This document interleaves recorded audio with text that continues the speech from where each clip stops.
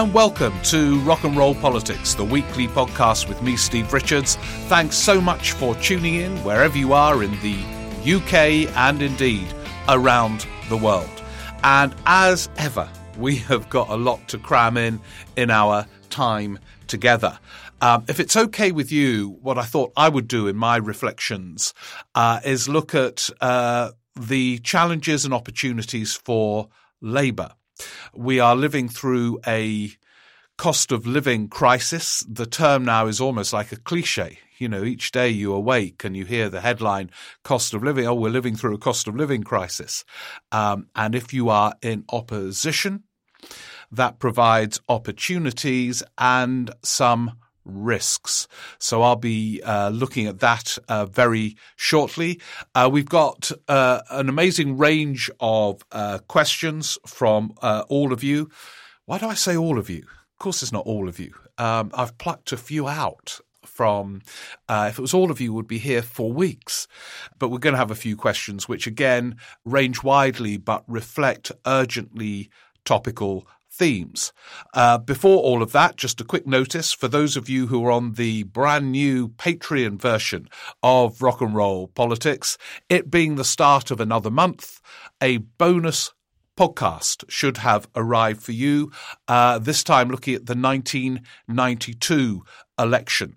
And I might even refer to the 1992 election in my thoughts today about Labour, inflation and cost of living, because it is an election which came to define so much.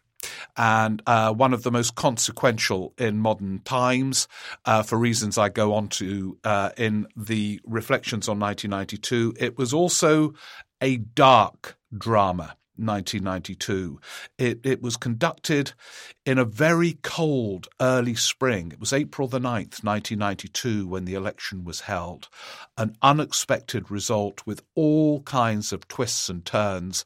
And of course, one of the running themes, it was a personal tragedy for Neil Kinnock, who fought that a second election he had fought and lost. And the seeds were sown for the path towards New Labour.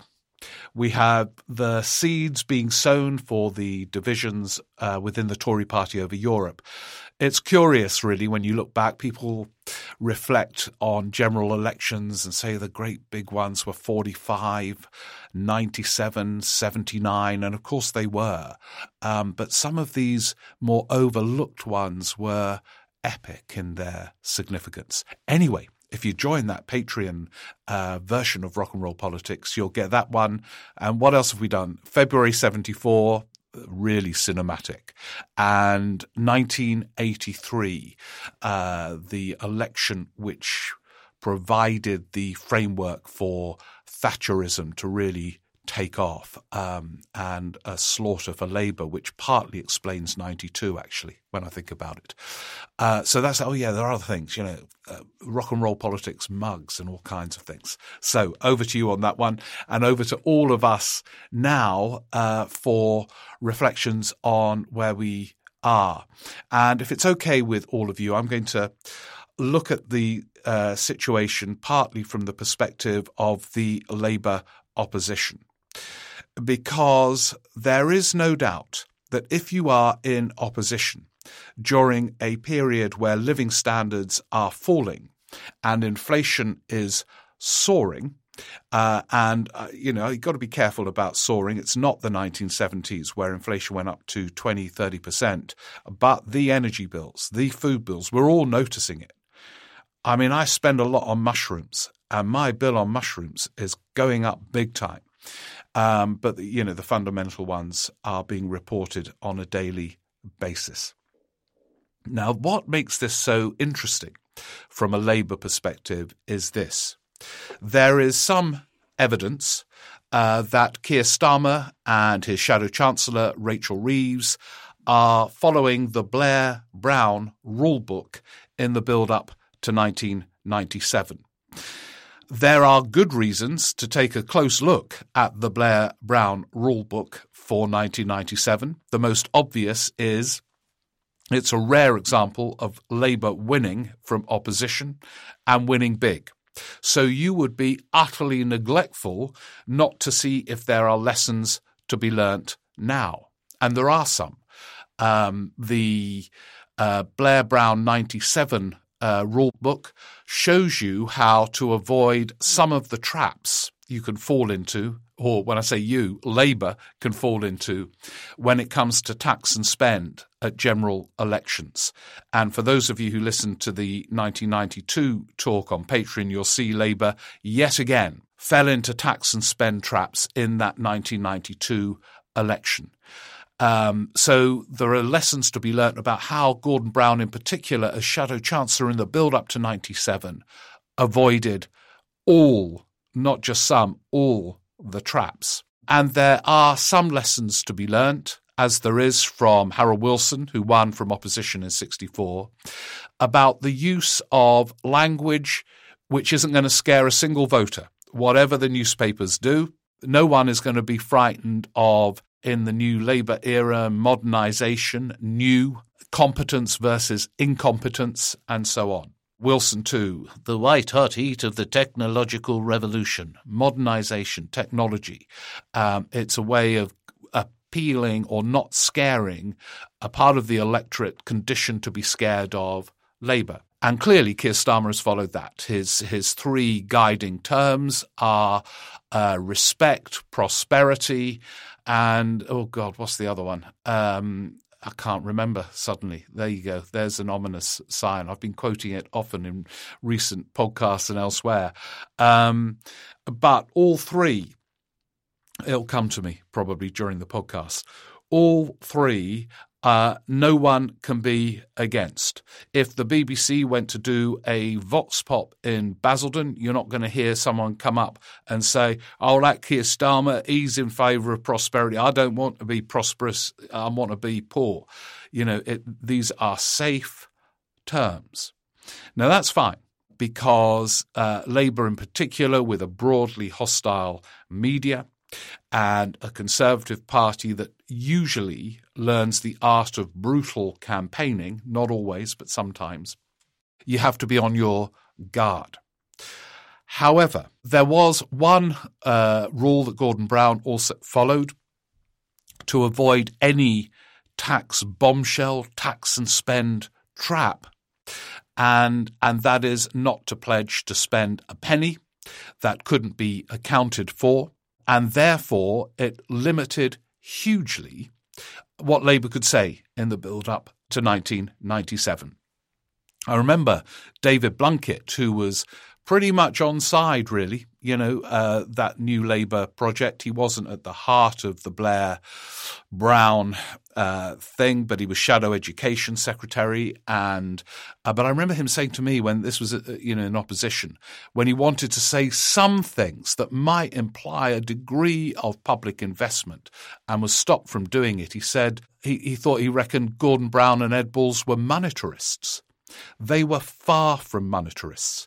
Ed Balls was a self-declared Keynesian, and Gordon Brown was trying to find a way of legitimizing investing in public services without losing elections, because if you lose elections, you can't invest a penny anywhere. You are impotent, as Labour is discovering again, having lost so many in a row. But here is the difference between then and now. Inflation, and a backdrop that is far more turbulent and seismic than 97. 97 took place in a relatively sort of calm context. The economy was growing, public services were dire, and that was one of the reasons why the economy was sort of growing, because Ken Clarke, who, apart from being pro-European, was a sort of Thatcherite in economic policy terms, didn't believe in big public spending. So voters yearned for improvements to public services, but it was in the context of a growing economy. So even pledging a few pennies extra to reduce a few classroom sizes, or a few pounds here and there to reduce waiting lists in the NHS and so on, along with Blair's charismatic leadership, where caution he was a magician. He could make caution a form of excitement, combined to do the things that Labour need to do in opposition, reassure and excite. So he could say at party conferences, Labour's big idea was partly education, education, education. Huge cheers. And as I say, the only spending pledge was a relatively small reduction in classroom sizes to be paid for by a relatively minor measure of public spending. And each item in Labour's 97 manifesto was carefully costed, but inevitably incremental. And they famously pledged to stick to Tory spending plans, even though Ken Clarke, the then Chancellor, was saying privately and publicly subsequently he had no intention of sticking to them himself. They were so, I think he called them, eye-wateringly tight. And Gordon Brown also pledged not to put up income tax in the whole of the next Parliament, already accepting part of the framework as envisaged and implemented by 18 years of Conservative rule. And as a result of that, they didn't fall into any tax and spend traps, but they were pretty constrained when they came into power.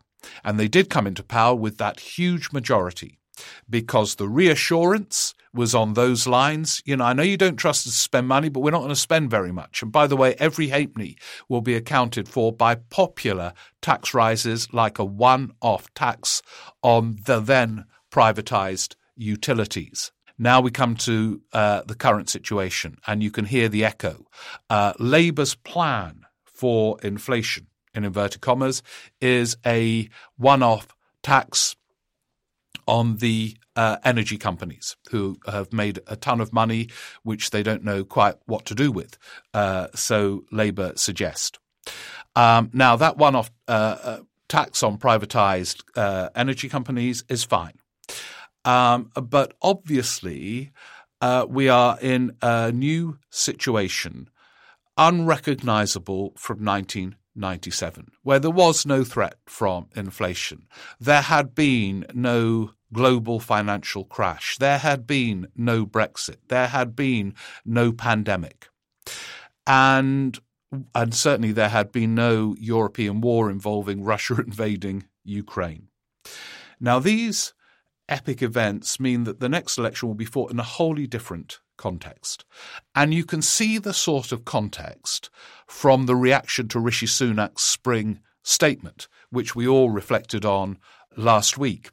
It was so interesting that Rishi Sunak, a figure sort of, if you like, trapped in the ideology of the 1980s, a photo of Nigel Lawson in his office, and yet, and that whole statement was designed in the hope that it would please the Tory newspapers and so on, and it didn't. All the Tory newspapers said, what you should be doing more. What more are you going to be doing to address this standard of living question, which, incidentally, Tory editors of those newspapers know their readers are becoming suddenly gripped by. In other words, once again, and it's the third or arguably fourth big event that has triggered this, people want government to do more. It began with the 2008 crash, when the banks pleaded for the state to intervene, and no doubt also those who had accounts in banks that were about to go bust were hugely relieved when they could still take money out, from the cash machine and all the rest of it. It was a demand for the state to do more. And in a way, the same applies to Brexit. The Brexiteers' vision of Brexit on the whole was Britain becoming a sort of Singapore, low tax, low regulation economy. The opposite has happened, as we saw when there were the petrol shortages in the autumn because there weren't enough deliverers of the petrol. There was a sudden shortage. And Boris Johnson hailed this as a benefit of Brexit, not a problem. He said that if there was a labour shortage, that is good news for British workers because their wages will go up to meet the demand for more workers. And in a way, that's the sort of opposite the to the kind of light regulated, low tax economy as envisaged by the sort of devotees of Brexit on the right. It was a sort of celebration of government intervention on a big scale, preventing labour from coming in from Europe, the end of the free movement of labour. So there was, in effect, an import control on labour, big intervention in markets. And as a result of that, Boris Johnson assumed wages would rise in Britain, and he saw that as good news, even though it would have implications for prices and all the rest of it. He was actually lifting Tony Benn's alternative economic strategy and his support for import controls. And then we had, obviously, the pandemic, where the plea for the government to intervene was so huge, even Rishi Sunak became a sort of active statist with his furlough scheme. He had no choice. The economy would have collapsed completely. There would have been no economy to revive when the pandemic sort of came to an end. When I say sort of, it's far from ending, as we all know. But in Boris Johnson's mind, it's ended. So massive government intervention. And here with the Ukraine war fueling inflation, do more. And Sunak, I think, has been thrown by this. And he is going to have to do more. Whether he can put it off until his autumn budget or whether he has to do more in the summer, who knows? Now, in 97, the context was very different. There was still a mood, and certainly in the all-powerful world of Tory newspapers, a mood of the government should do as little as possible. And rightly, and this is another lesson from 97 that Keir Starmer definitely needs to heed, Tony Blair and Gordon Brown had wooed the media successfully. They had the Sun on side and all the others, more or less, though not the Times, not the Daily Mail, it's worth noting, for all that effort. But they had enough to have a kind of feel-good factor in the media, which influences BBC coverage and all the rest of it. They were right to do it. But now these papers are saying, do more. Why didn't Rishi Sunak do more? Mail headlines, even the Express and so on. So this is a very different mood in which Labour makes its moves. And it is difficult because already Tory Central Office, well-resourced with money from Russia and all the rest of it that it's had over the years, will be making notes of every single halfpenny implicitly being spent by any shadow cabinet member. They will add it up and say these are Labour's hidden taxes at the next election. For those of you who listened to my talk on the 92 election, the Tories plan to fight that kind of election next time against Labour. And so there are risks in saying anything that implies spending increases. However, in this new context, there are risks in not doing so as well. I was interested when Keir Starmer gave a few interviews last week. Instead of there being sort of implicit praise for this very cautious incrementalism, raging inflation, Labour's plan is a one-off tax. He was asked, what is Labour's big idea? And he came back with our big idea for now is the one-off windfall tax, and a one-off windfall tax on profits from energy companies he knows will be popular. Although I gather people tell me that it actually hasn't got through to voters that is, their kind of fundamental big idea. But it won't be unpopular. But that is not a big idea in the context of inflation, which, say if there was a one-off windfall tax now, that would be good news. It's a good proposition and will reassure quite a lot of voters now if it were to be implemented, because their bills would be lower without, I suspect, deterring companies from future investment, which is the Tory argument for not doing it. But inflation doesn't go away in a month. When it arrives on a scale as it is at the moment, it tends to feed on itself. And you can see it already happening, with questions about what should public sector pay awards be to take into account of inflation and so on. Now, I think it's absolutely wise of Rachel Reeves, when interviewed, not to commit to saying that public sector pay awards must keep up with inflation, because already you are making big, explicit public spending commitments, which will be added on to the Conservative Central Office attack on hidden taxes. But it's simply not enough to use a one-off tax as a protective shield and assume you can carry on much longer on that basis. There are too many epic things that are happening now. There are too many epic things that have happened. Voters who might have turned to cautious incrementalism in 1997 are voters who've gone for Brexit, a revolutionary upheaval in Britain's economy and Britain's place in the world, and they have become more used to the state being a tool of benevolent intervention, as we saw with the pandemic, and as we are seeing in their demands for some sort of action now. Now, my view is that their big idea should be, in terms of addressing inflation, we don't know what inflation will be doing by the time of the election, but in terms of framing arguments now, I mean, they're doing the thing that Blair and Brown did in the build-up to 1997, condemning Tory tax rises.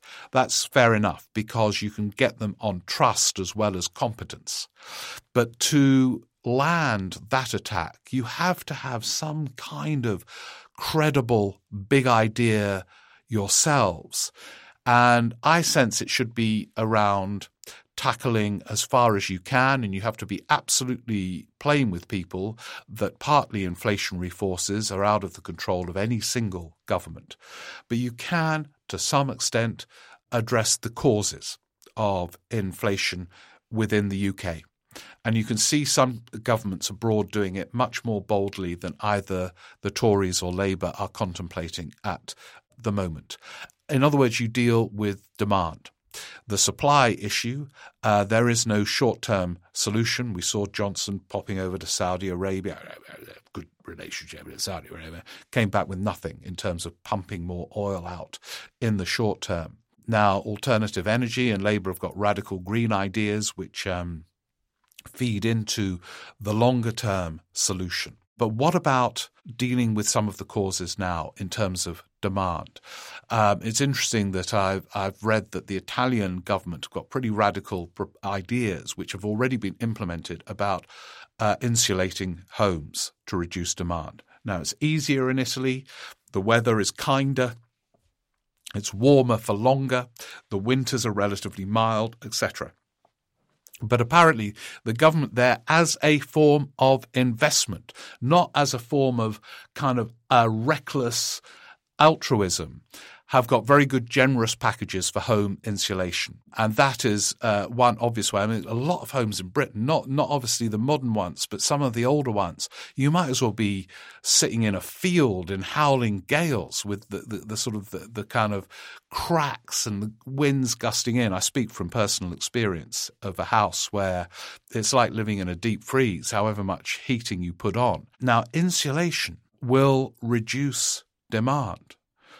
I've read also that the German government are offering really good regional public transport passes to encourage more people to get out of cars and use buses and trains. Now, admittedly, in Germany, both buses and trains are much better and more regular and reliable and connected and coordinated than the fractured British system, which is so chaotic. But it's a pretty good idea.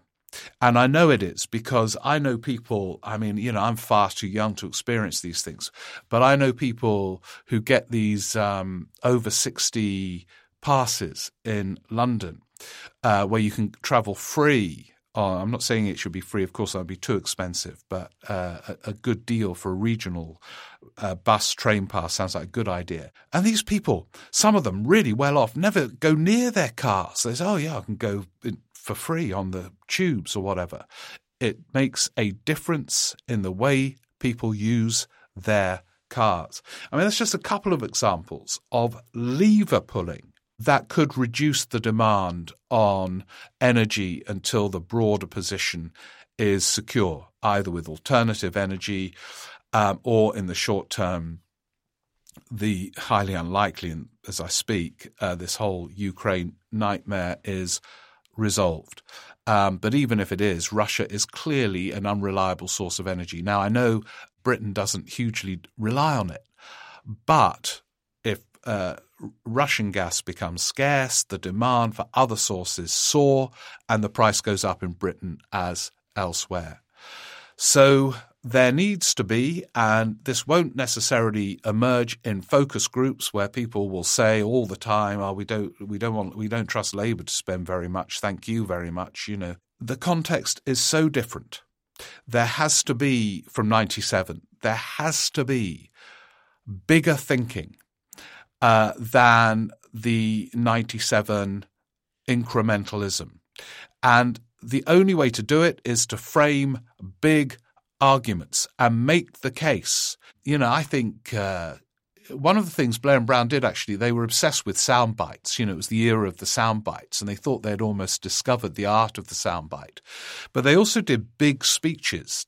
Blair was always doing big speeches about how the 20th century had been the conservative century because of the split on the anti-conservative side with Labour and the Liberals and so on, the sort of Roy Jenkins thesis, and that there needed to be a binding together, big kind of. By the time of the 97 election, he could publish an anthology of big speeches, and Gordon Brown the same.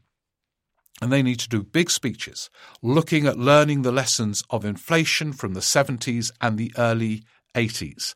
For good reasons, noble reasons in the 70s, the Labour government, the Heath government, threw money at it, and it didn't work. It just meant inflation got bigger and bigger. But you don't want to follow the Thatcher model where you squeeze money out of the economy, the sort of monetarist route, where unemployment soared, communities got left behind, and so on. You need to find another way of dealing with the root causes. And if you kind of frame it like that and then come up with some kind of totemic policies which are bigger than a one-off windfall tax, I think you create the space to do it.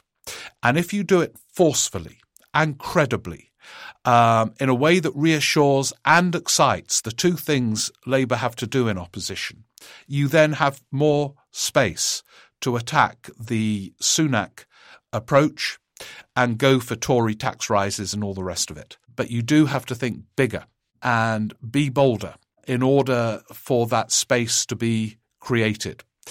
It's so different. And you can see how inflation throws everyone. I think Sunak thought, with his promise, that silly, childish promise of an income tax cut just before the next election would be the passport for him to get hailed in the Tory supporting papers the next day. Instead, he was slaughtered because we're in a different place, Rishi Sunak, from the 1980s, but we are also in a very different place from 94 to 97, where, and it was a form of genius, Tony Blair made caution very exciting. And, we're new, right? We're not going to do what old Labour did, right? We're going to stick to income tax, stick to spending plans. I was very, very effective and absolutely clearly thought through. And by the way, there were radical things in there, but they didn't cost them. The minimum wage, a review was going to be set up, a commission to decide on the level once they were safely in power. Electoral reform, but it was going to take the form of a referendum, so it wouldn't necessarily happen, of course didn't. There were lots of things in there to excite, but they were cautiously framed. And that's another way of doing it. But yes, there are lessons from the rare occasions where Labour win from opposition. But to follow them too closely is a bigger risk than deciding to look at the current situation and think big.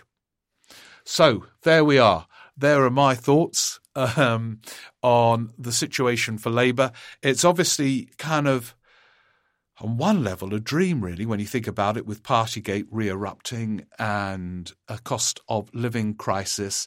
I was presenting The Week in Westminster on Radio 4 on Saturday, and Isabel Hardman from The Spectator, who was on the panel, reminded me that Ed Miliband did the cost of living crisis, and it didn't get him very far. He lost the election famously in 2015, but it wasn't as acute as it is now. You know, I wouldn't be at all surprised, and I know some people, you know, Treasury people and officials worry that inflation could go into double figures this year. So it's on a different scale to 2015. So there are big opportunities for an opposition. You know, in the late 70s, Margaret Thatcher seized inflation. And most people, I think, didn't look in detail at what she was proposing to do with it. You know, monetarism.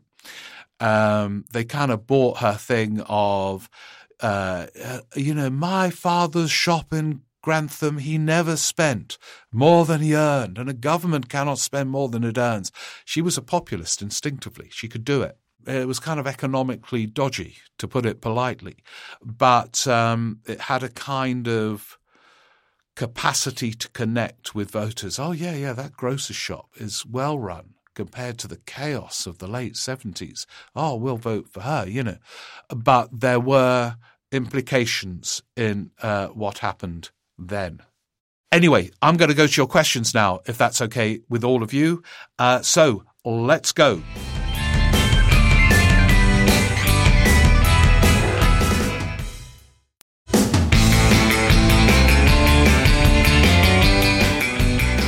Oh, yeah, before I read the first question out, Peter Hans, I bumped into one of the many podcast listeners, Peter Hans, a do on Friday evening, and he said, "Oh, see, I've emailed you a few times." I said to Peter, "Oh, well, I'll look back and read one of them out." "Well, Peter, I've looked back, I can't find any. So are you sure you got the right email address? If so, well, if not, or even if you did, I haven't got them, because you told me there was one about Alan Duncan's diaries, which sounded interesting.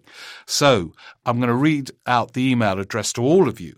And incidentally, it's being read out. If you're out running at the moment or rowing, it's around 32:30. Here's the address: steverick1414@icloud.com. So Peter, please do another email, a new one, or whatever. But it was very nice to meet you at a do on Friday night. Those who have managed to get through, Paul Cooper is looking at the way there is a different focus in terms of risk from governments guiding people or companies or the economy to some extent, taking the decisions on risk, to, as he puts it, loading individuals with risk. And he says that may well be libertarian. But why have politicians, when they take hardly any risks and are some of the select few to be in the room for any benefits? And there has been, obviously, in the context of COVID, with the complete lift of restrictions, personal responsibility, and of course, no one takes personal responsibility. I was talking with friends the other day, and there was no. They had been to the theatre in London, not a single person wearing masks, and so on. And if government doesn't provide part of the shaping of risk, far from being free, but we risk being ill, which is not a form of freedom. So I agree with you, Paul. The balance has gone way, way too far in favour of a kind of fantasy personal responsibility. Thank you for that. Buxton Philip Rowe writes, hope you're well, loving the podcast. Oh, thank you very well. And all of us lot. The whole community he loves, he says, thank you. And still just pottering around Buxton, walking the dog, consuming the bread others bake, as people run past me on their 10Ks, presumably listening to you, all of them, Phil. All will have the Rock and Roll Politics podcast as they're running past you, no doubt about that. Returning to the subject of co-payments, if it's okay with you, it is. He's a big fan, Phil. I'm sure they work. He says that after my stint at uni, I went to work in student accommodation temporarily and am still working in the sector 19 years later. Without question, I've seen students become more serious and more studious in that time as the fees have escalated to very significant amounts. You'd barely see a student awake before 11 a.m. back in 2004. Now students seem to study all hours, working harder and getting rightly annoyed at the curtailing of face-to-face lectures even after COVID. My university, Manchester, making news on this. I wonder if you agree that co-payments have, in a seeming contradiction, also broken the link between cost and value in other ways where the public is concerned. Buxton, Phil, you've heard me on this. I mean, I agree with you. Others have emailed and said they disagree and that students still have no leverage compared, and there's no real difference on that front compared with when some of us lot went and didn't pay a penny personally. But I sense in any area where I'm a bit of a fan of co-payment. You have to work out very carefully what form it should take. But it does give you a sense of a stake, really, in a kind of public service, greater than being just the passive recipient, I think. I'm not wholly sure because I know others of you disagree in terms of students and all the rest of it. But I think there is an argument for it. I dare to say I think there's an argument in the NHS as well, in certain fields. But it's bloody complicated because you obviously have to exclude some from co-payments. And when you start excluding some, it becomes quite expensive to collect the payments and decide where the line is that people don't pay and all the rest. I'm fully aware, but it feels as if that is a way of raising money that has only reached limits. Now, the fact that the whole tuition fee thing has become so highly charged, it makes it even harder. But I can see that there are ways of making co-payments a positive development. Noah Keat, on this subject, I'm a final year politics student, soon to graduate and enter the real world. There is no real world, Noah Keat. It's mad out there everywhere. It's all mad. I was initially opposed to tuition fees before changing my mind and recognising their progressive, necessary policy. Why? Because I think that the principle that those have financially benefited from the privilege of a university education should make a financial contribution back to the exchequer is an admirable and sensible one. It's interesting. Thank you for that argument, which I sort of kind of agree with.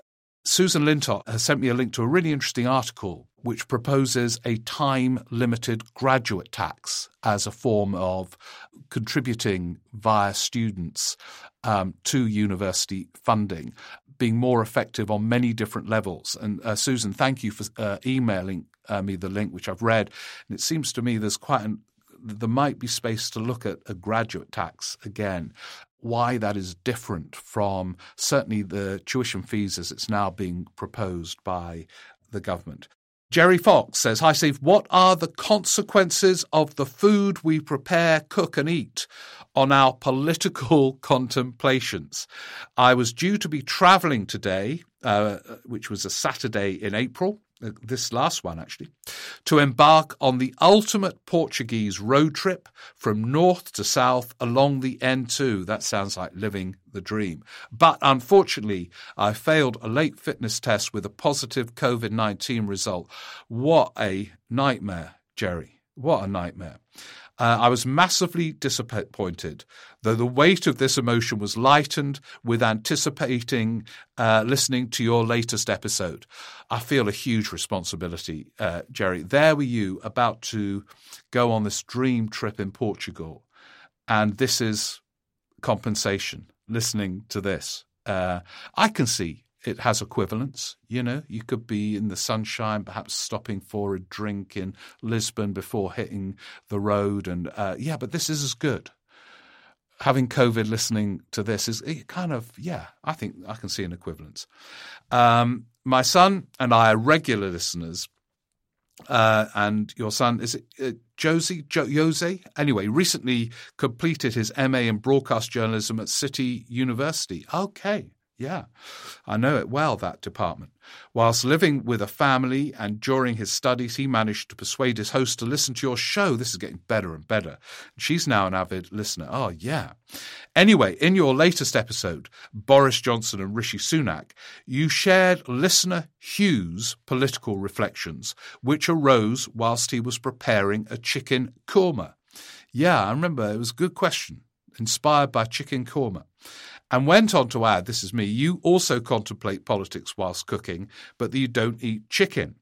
I was wondering whether you practice plant-based maximalism, an approach where you simply nudge towards maximising plant-based products with every meal and so reducing meat consumption. Or are you positioned elsewhere on the dietary spectrum? And how does this affect your political reflections while you're cooking? Well, here's a revelation to you all. I'm a lifelong vegetarian. Before it was cool. I don't know what the taste of meat is because I have never really done it. I don't not do it for moral reasons. But when I discovered where meat came from, I couldn't bear the idea of doing it and stopped. It's the Paul McCartney reason. I don't know if you've heard him interviewed. He was much older, but he said, "Oh yeah, Linda and I were looking at kind of our sheep on the Mull of Kintyre, and we kind of said to each other, we eat these beautiful animals, and we decided to stop." And it's that kind of thing that has influenced me. Now, whether it changes what we think about while we cook, you've raised, Jerry Fox from Exeter, Devon, a profound question. And I don't know the answer. So anyway, thank you very much. Connor Jones, I was interested by an emailer last week who said their one-woman focus group of a Tory voter, it was her mother, Denise from Shoreham, who walks on the beach there whilst listening to the podcast, had turned on the Tories. Yeah, her one-woman focus group, her mother had been, I think, lifelong Tory, but had turned recently. This, I believe, isn't a single instance, but a wider trend. The polls showed that most of the voters the Conservatives lost during the Partygate scandal were women. This has also been my experience with my family.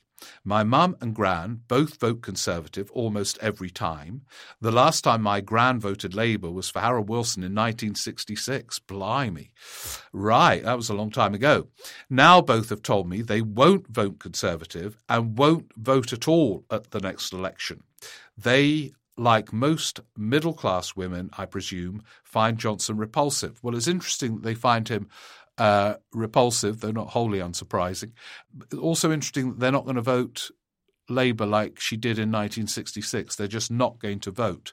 That doesn't necessarily mean a Tory government will be dislodged by people not voting. It might do, depends which constituencies they're in. But Connor sees an opportunity for Labour pitching to middle-class women on education, keeping bills low, keeping the streets safe, and climate change. He says that could really cut through far more than the false Brexit patriotism, which Johnson will undoubtedly employ. Yeah, I've got no doubt he will do that. He says, I think there's a very clever pitch just waiting to be crafted. If only Labour would pull their finger out and realise it. Do you agree? Well, I do. I kind of gave some other examples of a pitch, but I think you're right. Let's see whether they create, which I think you imply is required, an excitement along with the reassurance. From Geraldine, thank you very much for that, and your focus group. Keep us informed, Connor, on where your focus group is moving or not moving. Geraldine Henley, dear Steve, happy early Easter. Thank you, Geraldine, and to you. Do you have a King's Place show coming up? Quite soon, Geraldine. I'm just taking a short break and then they'll be back. But thanks so much for asking. And I'll let you know through the podcast and other means when I do. You'll certainly get to hear about it. Keith from Finchley. COVID figures are again soaring, and I've heard scant criticism of Boris Johnson and his tame scientists for abolishing restrictions. So you're with Paul Cooper on this issue of the balance of risk, as am I. At PMQs, he boasted about the decision, claiming that Labour would have kept us in lockdown. And on the night when relatives of the bereaved were presenting a petition at 10 Downing Street, he was leading his MPs to a celebratory party. Unbelievable. Yeah, I've got a feeling COVID is going to return as quite a big news story. It hasn't gone, and yet there is an assumption that it has. And that combination is quite explosive. Now, what form it comes back partly depends on things like the next set of variants, but also on the way hospitals deal with the current surge of people coming in. Thank you very much, Keith from Finchley. And now we move on to Andy Kemp, who says, I've been an avid listener to your podcast since the very beginning. Oh, thank you, Andy. So this time, not sure if you recall that I live in the constituency of North East Derbyshire, with Sheffield to the north and the fantastic Peak District to the west. Lucky you. Our MP, of course, is one Lee Rowley. Yeah, I must email Lee Rowley and tell him to listen to this podcast. He's one of its heroes. I was interested to hear a contribution on last week's podcast from my namesake Andrew Stewart from nearby Sheffield. He informed you that his brother was moving to North East Derbyshire.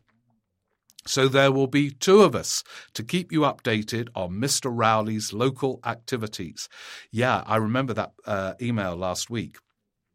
For new listeners this week, Lee Rowley was predicted to be a rising star in the Tory party on this podcast and at a King's Place live show. And ever since he soared. He was a mere backbencher there. Then he was promoted in the reshuffle. And, you watch him. I mean, God is not out of his possible roles in the future. I've mentioned to you that before that whilst I admire Lee Rowley as a local constituency MP, by the way, at the live King's Place show, I'd never heard of him, but, he's on my mind all the time now. Anyway, back to the email. I don't agree with his politics, nor his blinkered support for the PM. My question to you is, to what extent will Mr. Rowley's future ambitions be impacted by the cost of living crisis? Isn't it again now that emails dominated by the cost of living crisis? And Andy Kemp rightly points out that red wall voters, including in Lee Rowley's seat, are going to be deeply impacted. And he also points out, Andy Kemp, that the consequences, that word again, he puts it in capital letters. By the way, on those Rock and Roll Politics mugs, it says a cup of consequences, because it's the theme, isn't it, really, of the podcast. I believe, however, the consequences of Brexit and other contributory factors will exacerbate the cost of living crisis. I completely agree. And by the way, when Sunak was interviewed by the Treasury Select Committee, he sort of acknowledged the economic negative impact of Brexit so far. I think Lee Rowley and many other Tory MPs are going to go back to their constituents each weekend in the coming months and get a barrage of stuff about cost of living. And that is going to be really interesting, because when they return to Westminster, they're going to say to, if they bump into Rishi Sunak or others in the Treasury, you've got to do more, you've got to do more. So they are going to be part of the chorus of government, do more, which is, again, to return to my reflections, so different from the mood in the build-up to 1997 and indeed the 1980s, where the 1980s is all about how can government do less. That was the only fashionable question. Laundry Joe. What advice, Laundry Joe, for new listeners? He listens to the podcast doing his laundry. Not as glamorous as baking bread and running 10K and walking in the Peak District and all that kind of thing, but pretty useful use of time.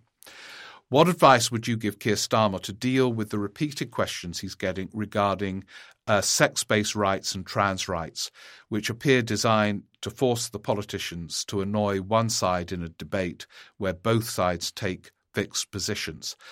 How can they go on saying, I don't accept the premise of the question? At what point do they have to pick a side and deal with the consequences? Yeah, it's a very good question. And Laundry Joe, I don't know the answer. I agree that a form of words which say, look, I'm not going to answer the question as you put it, is just not enough of a protective shield in this debate. It is very difficult. Most people do not go and join political parties because of their views on trans rights. They join them and are exercised, especially now, by the role of the state, the role of markets, how they can make a difference to public services, how they can make a difference in all kinds of ways, but not this. And I'm not quite sure what the form of words are, but I agree with you that they haven't got there yet. Wes Streeting was praised for the way he answered the question in an interview, in a way that was more precise, which I can't remember, to be honest, what it is. It remains staggering to me on one level that this is so high up the political agenda. And I wonder whether it will go down a bit. I know Boris Johnson and others have put it up there because it's so tricky for Starmer. But now they've got the Tories, a Tory MP who's come out as trans. I wonder if it's harder for them to sort of make mischief out of it. But there has to be the art of opposition. I don't know what it is in this case, is to appear absolutely clear about a policy when you're not being absolutely clear. And what do you think, Laundry Joe? I'm not quite sure what the answer is to that. I do have 1,000 ideas a minute about what Labour should do on X, Y and Z. I'm not wholly clear on that one. Philip Gilf, thank you, Laundry Joe. Get on with the laundry. Stop asking impossible questions, please, next time. Philip Gilfus writes, I'm currently reading the Tony Benn Diaries 2001 to 2007. Yeah, by the way, if any of you are ill with COVID and looking for something to read, the Benn Diaries are great. This volume is towards the end of his life, really. But God, at the height of the 70s and the early 80s, they take you there. Anyway, Philip writes, and his interactions with Ted Heath made me curious about your thoughts. Is there a purpose in former PMs staying in the House of Commons? Currently, we have Theresa May sitting on the back benches, and Miss Ted Heath stayed on decades after leaving Number 10. Do these ex-PMs generally have a post-Number 10 legacy in the House when they serve, or would it be better if they left? It's a really good question, Philip, because the evidence is very mixed. I mean, Ted Heath did stay on for decades. He spoke, often being critical of the Thatcher government, and made only very limited impact. Theresa May, too, has chosen every now and again to throw a sort of grenade towards Johnson, but there Johnson is still standing. Margaret Thatcher stayed on for one more parliament, highly critical of the Maastricht Treaty. And yet they are awkward figures, these figures who have been at their peak, at the front there, behind the dispatch box, taking part in economic parliamentary debates as Prime Minister, answering questions as Prime Ministers, and there they are then as backbench MPs. So their role is limited, but every now and again you feel the value of them being there. Weighty figures with experience, with no future ambition, can actually be very interesting at times when they speak. And I think it is a shame that Blair and Cameron disappeared very quickly. Blair immediately after becoming Prime Minister, after leaving as Prime Minister, and Cameron soon after the 2016 Brexit referendum. If they had stayed on, for a start, Cameron would have got in less trouble probably, because he couldn't have done the green seals. You have to declare everything as an MP. It's one of the reasons why they all leave now, to make a ton of money. So, I think in a way it's better if they do stay on for a bit, better for their reputation, not their bank balances. But also sometimes their interventions can cause waves as former prime ministers. So, yeah. So, good question. And it's a question to end with. We've been going for nearly an hour. So those of you who've run should have finished your 10Ks. If you're walking, I hope you're out in good countryside. For those of us, kind of indoors, I hope you're great. So that's it. Just a reminder again, thank you, those of you who signed up to the Patreon. It means I can do these things. I'm in a posh studio, thanks to the brilliant Podmasters and their team. And as I say, the next one of the bonus podcast will be in there now because it's the start of April. It's the 1992 election. So please do sign up and be part of that group. And as for all of us lot, well, it's the Easter recess, but there's a huge amount going on. And in the coming days, I think there will be more on Partygate, the horrors of Ukraine. Johnson's going to publish their alternative energy paper later this week. It will be interesting to see how precise those propositions are, given Rishi Sunak's 1980s style hunger to keep control of spending. And what will we be reflecting on next week? Well, who knows? But I think we better all get together to make sense of it all once again. Thanks so much for listening. See you next week. Bye.